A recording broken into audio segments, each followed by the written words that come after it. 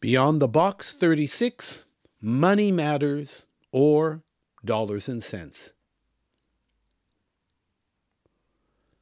My son-in-law has no problem asking questions, even good questions, which, of course, are the best. The question here he asks is, how can we wisely position ourselves for the future when it comes to finances? Excellent question, not just good, and especially because of the mixed financial report cards coming out of the United States, United Kingdom, Australia, Canada, indeed, the entire world, and especially with looming national debts. Two very important skills we should have in order to be future ready, which, by the way, is a position we are constantly emphasizing. We need to be future ready. We need to be future prepared. This is not a negative thing. It's not a dreadful thing. It's a very prudent thing. In fact, Proverbs says twice, the prudent man foresees the evil and hides himself, but the simple pass on and are punished. Prudence is careful preparation for the future. And so it is something we should proactively pursue, being future ready. Two areas of future readiness include time management and money management, but also faith, education are important as well. Faith, education, and family, those five things are part of being future ready. I'll say them again: faith, education, family, time management, and money management. In this particular podcast of Beyond the Box, I want to focus on money matters or dollars and cents, pound and pence, euros and cents, whatever it may be. The truth is, if you cannot handle your time and your money in a productive way, if you cannot be in control of yourself and what you do with these two important resources, it's going to be a challenge to handle even the bigger things in life, like family, learning, faith, and the future. If we're going to be future ready when it comes to finance, we need to harness a very particular skill, a mindset. And I want to be honest, I was educated in the place I was born, the United States. When I look back, my education still was an education. It wasn't indoctrination. I don't remember picking up any kind of strange teachings, just common sense things, history, mathematics, science. I think it was fairly objective. But I will also comment, one of the things they didn't teach me is how to handle money and time. I had absolutely no instruction in a formal sense in any level of my educational experience where they said, this is how you handle your time or how you handle your money. Where do I learn to handle time and money? I learned it in Australia, mostly on my own, but I had one person talk to me about time management and put me on the Daytimer diary system, which I've been on, well, for 30 years. It's helped enormously. When it comes to money matters, I had a couple of students who actually were older than myself. They knew how to handle money. They were both well off financially, and they felt in themselves independently, they didn't collaborate, to come and speak to their lecturer and tell me, that is, what I need to do for a better financial future. I'm very glad they came to me and I listened, and boy, God bless them for it.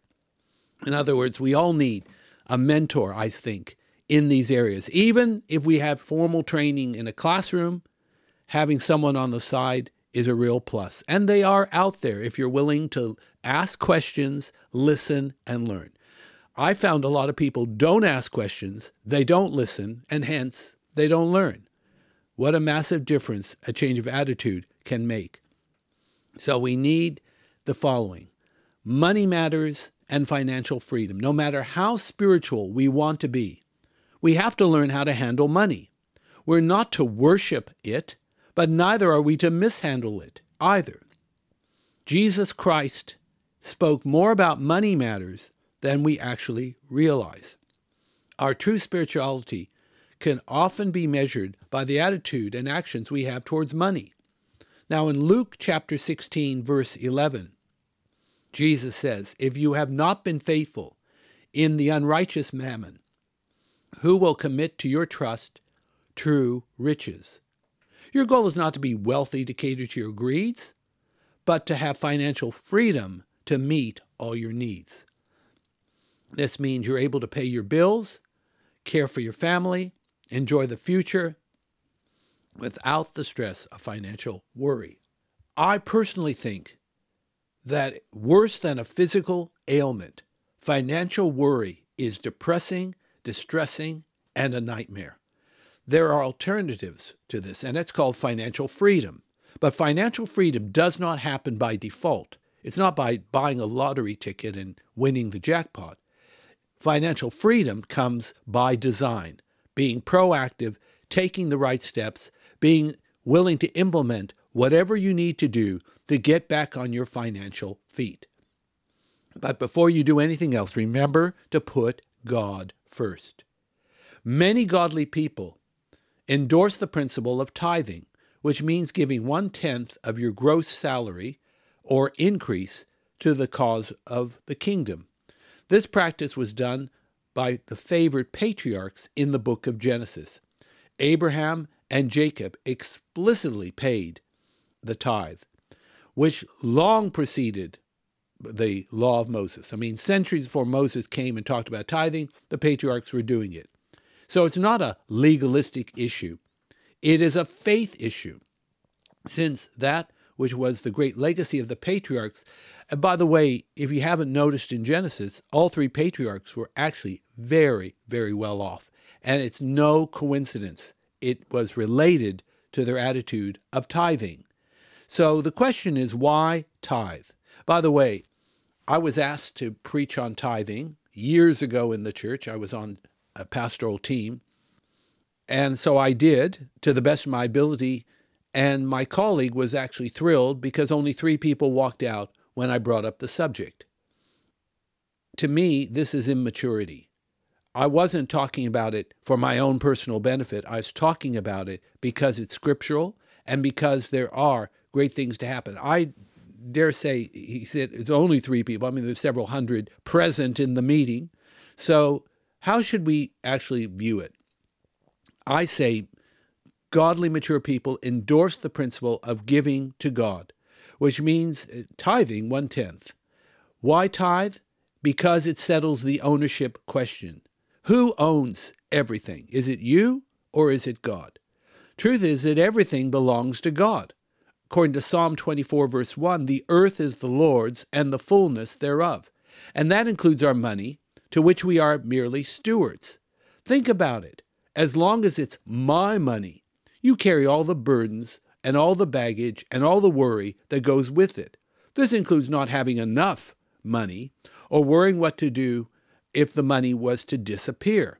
I've heard of wealthy Christians who cannot sleep at night because they're worried that the money is going to sprout wings and fly away, as the book of Proverbs says it does. In verse 5 of Proverbs 23, try watching that happen. I heard, as I said, this is not the way to live. Worrying about money is a pain. And no doubt some of you hearing this are in that situation. I'm not here to exacerbate your problem, but to give you a way out, to be future ready and to face tomorrow with confidence. Financial freedom is freedom from worry and fear. Owning the money means you own the worries that go with it. For this reason, we tithe on the gross income, not the net. Why? Because if you tithe on the net, that means that the government took out its portion before God got his. Then how can he be the first in such a scenario? In reality, your gross income is your real income, not what is left after taxes. Now, I know some people will not like that. I just ask, again, in a spirit of fair-mindedness and maturity, you check it out in Scripture and see what you come up with, especially with prayer. However, when you settle the ownership issue, that everything belongs to God, then God carries all the heavy burdens and the weights, and you become free. Even if the money disappears, God has a wonderful ability to make it reappear for your benefit. Those who tithe acknowledge divine ownership. They are free from worry and fear.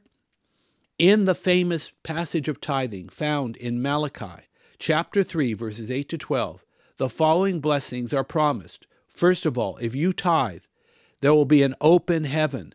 God promises to open the windows of heaven and pour out on you such a great blessing, you will not have room to receive it.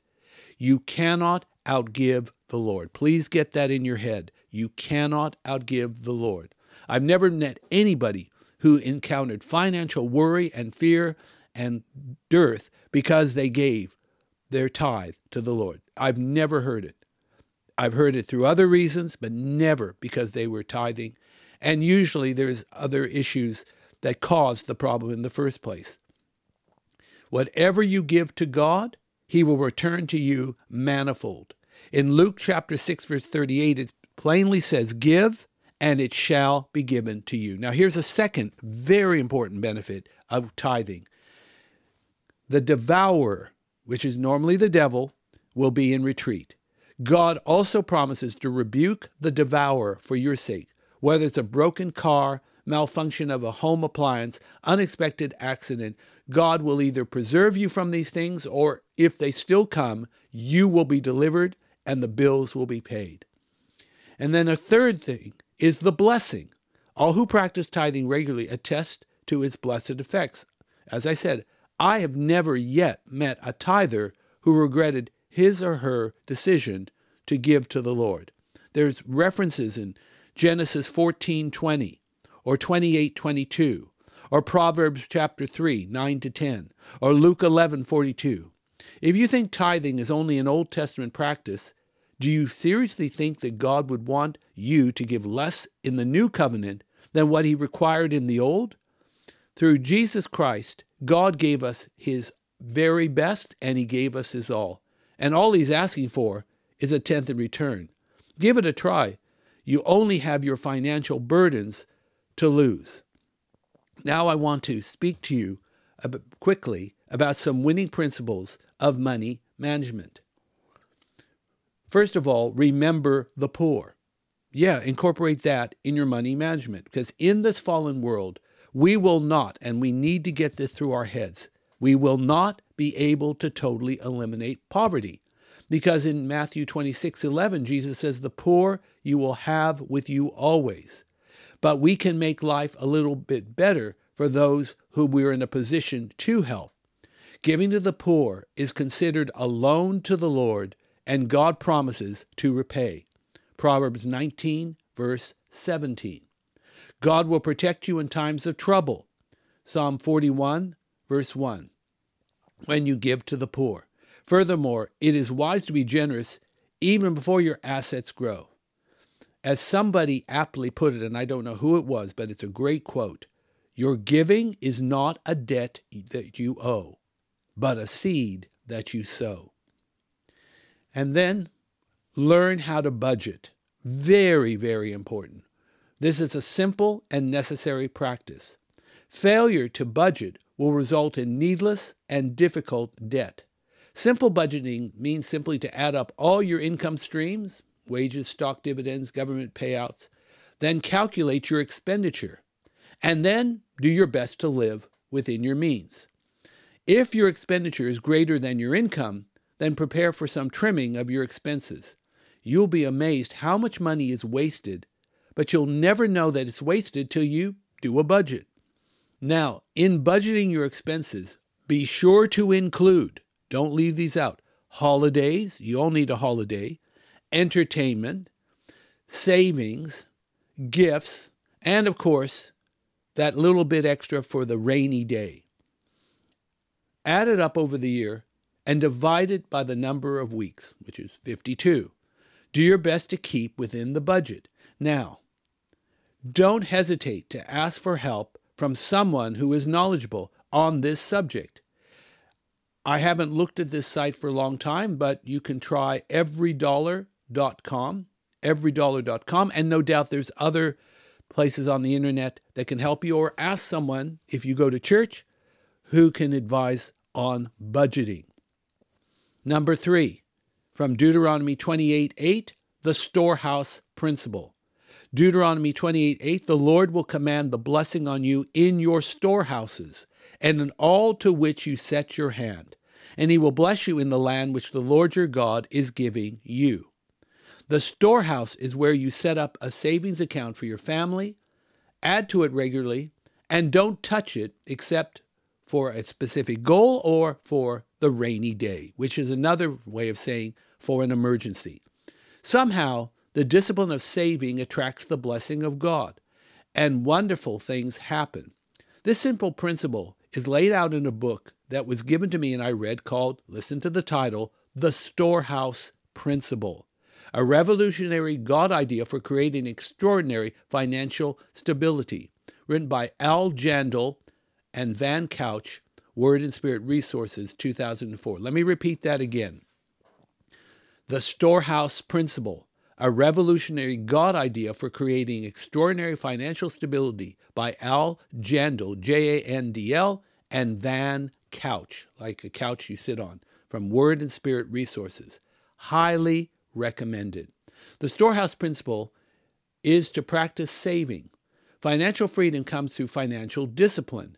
Save money for emergencies, unexpected expenses, and save money for investment. This is one of the reasons for the great financial success in East Asia. It is estimated that people in East Asia put up to 20% of their income into savings and investment. Contrast that to the average Westerner who saves very little, maxes out the credit cards, and lives from paycheck to paycheck. What a drag. I never lived that way, and I don't intend to start. Even the nation of China understands this principle. It is estimated, at least at the time of this podcast, to have had $4 trillion, yes, trillion, dollars in the bank. That may have changed by now, but the last I heard, they were very good at saving. This has helped when the stock market did a downturn. Make saving a regular and consistent practice, because without the discipline of saving, it is impossible to achieve financial freedom. And then investment. Once you have saved a bit of money, don't let it rot at 0.25% interest. Invest the money. Normal means of investment are stocks, bonds, property. Now, of course, ask for advice from somebody who is experienced and honest.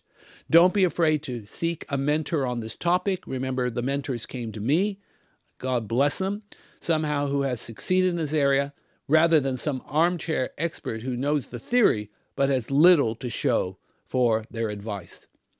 Learn to be a value shopper. Don't pay full price for anything. Shop around for bargains, ask for discounts, use coupons, know what the prices are. The old maxim holds true. A penny saved is a penny earned. Also, before you leave the store, do what the millionaires do. Check the receipt to make sure you have not been overcharged. And then work on what we call debt reduction. First, only go into debt for something that's worthwhile and will increase in value, like a home, property, or business. That said, make sure the debt you incur is affordable. I learned this from a multimillionaire, one of my mentors. He says, if you can't sleep at night because of the amount of your prospective loan, then don't get the loan. Now, we strongly recommend that you borrow for a home on one income rather than on two, even if you have two incomes at the time you apply for the loan. Circumstances change, and if one person loses their income, you'll not be under any stress. At the same time, do everything in your power to reduce debt. Paying a bit extra on your mortgage can shave thousands of dollars in repayment over the years, if available. In Australia, it has been available. I think it still is.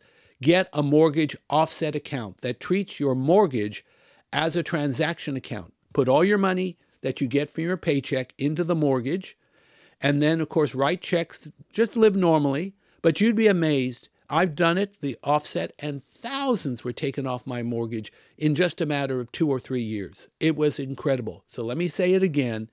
If available, get a mortgage offset account. If you're seriously in debt and don't know what to do, seek help. In the United Kingdom, there's a group called Christians Against Poverty, and they help provide debt counseling for people who are struggling financially, including insolvency and bankruptcy. Their URL is capuk.org. Capuk, one word, org. And then remember the principle of multiple streams of income. Believe it or not, many professionals who you think have a high wage don't just live off their high wage. They have other streams of income besides their normal job, even if they have a good wage package. For some, the motivation may be greed, but for others, it's simply the necessity to make ends meet and to enlarge the family's opportunities. Hobbies can turn into dollars and pounds. Also, money can be made by blogging, the internet, simple petty capitalism, including outdoor markets. My family in the United Kingdom loves to go to car boot sales, where they buy items at a bargain and sell them on eBay for multiple times more. It's amazing what you can do. Remember Mary Kay Ash, founder of the multi-billion-dollar cosmetic empire called Mary Kay Cosmetics, once quipped, and she's very good at this, innovate or evaporate. Let me say it again, Mary Kay Ash, innovate or evaporate. Now, Dave Ramsey, author of the best-selling book Total Money Makeover, says that millionaires are intentional, they save, they invest, and they are generous, even before they get their millions. It takes time, 10, 15, 20 years, but consistency is the key. You don't have to be a millionaire, however, to enjoy financial freedom, which is a worthwhile goal. It will liberate you from worry, and once you conquer the worry and fear, you can focus on the rest of life. Never forget, consistency and perseverance in money, time, and any kind of management is the key to financial freedom and a brighter future.